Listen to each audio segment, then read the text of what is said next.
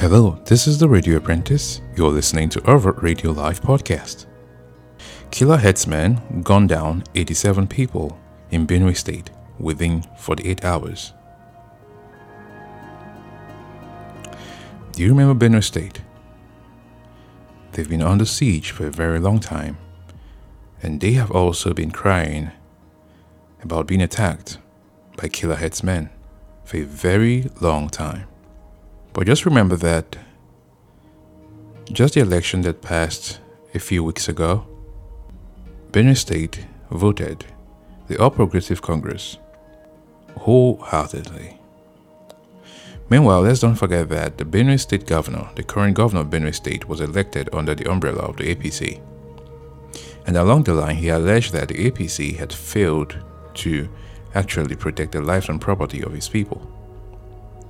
Now, this is coming from a center where he decided to defect to the PDP because he felt that everything about the APC is surrounded in injustice, and he wasn't treated like he should be treated as one who's a governor under the umbrella of the ruling party. But his people proved him wrong. In the last election, they voted against his candidate and ensured that the APC took back the power in the state. To the people, the APC is not the problem. The people who are killing them are the problem. And maybe we can figure out that sentiment after the break.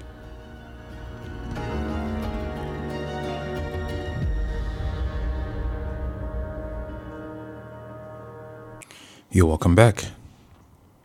Benue State Governor Have Ortom has called on the President, Major General Muhammadu Buhari, retired, to go beyond offering condolences by the security agencies to fish out the criminals behind the killing in the state. This is as 87 people were killed in separate attacks within 48 hours in the state. Ortom said the perpetrators of the attacks were known and must be fished out.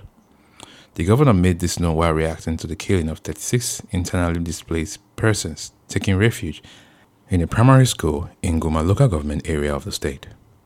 The attack came barely 48 hours after suspected headsmen attacked Umugidi and Tikpa in the Adoka district of the Atubo local government area and killed no fewer than 46 people.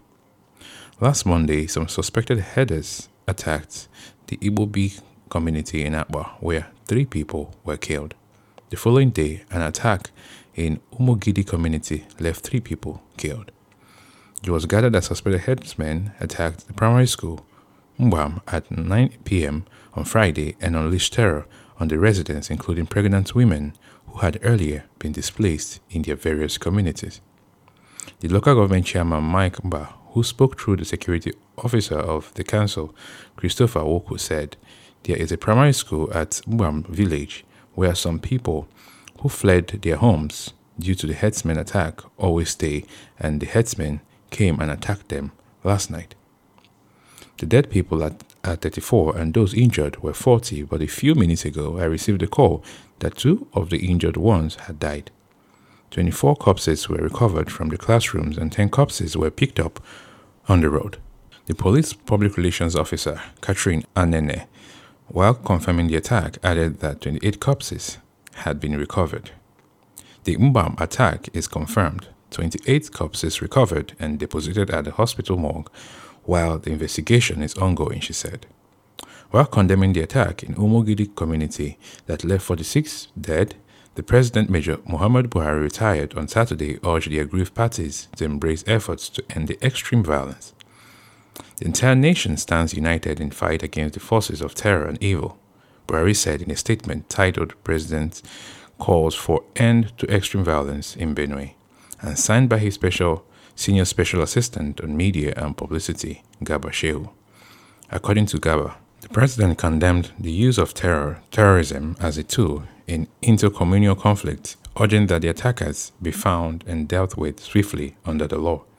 He also conveyed his grief and sympathy to the families of those who lost their lives due to the attack and directed the Secret Service, police, and military commanders to enhance surveillance on every front and to immediately review the security management in the affected areas. Our thoughts and prayers are with the families of those murdered. The entire nation stands united in fight against the forces of terror and evil, the president added. But Ortom, who described the attack as unfortunate, said his administration would not be provoked to take laws into its own hands. The governor said, "We will not be provoked to take arms against anyone who will allow the law. We will allow the law take its course." I saw the president's condolence message, but he should go beyond this and issue orders to smoke out these headers and terrorists. You can imagine the pain of these people. People doing this are known and must be fished out. Those inviting these fulani to unleash terror should wait until I leave office. Then you can repeal the law. We want peace. I refuse to be provoked. How can we make progress with this type of killing?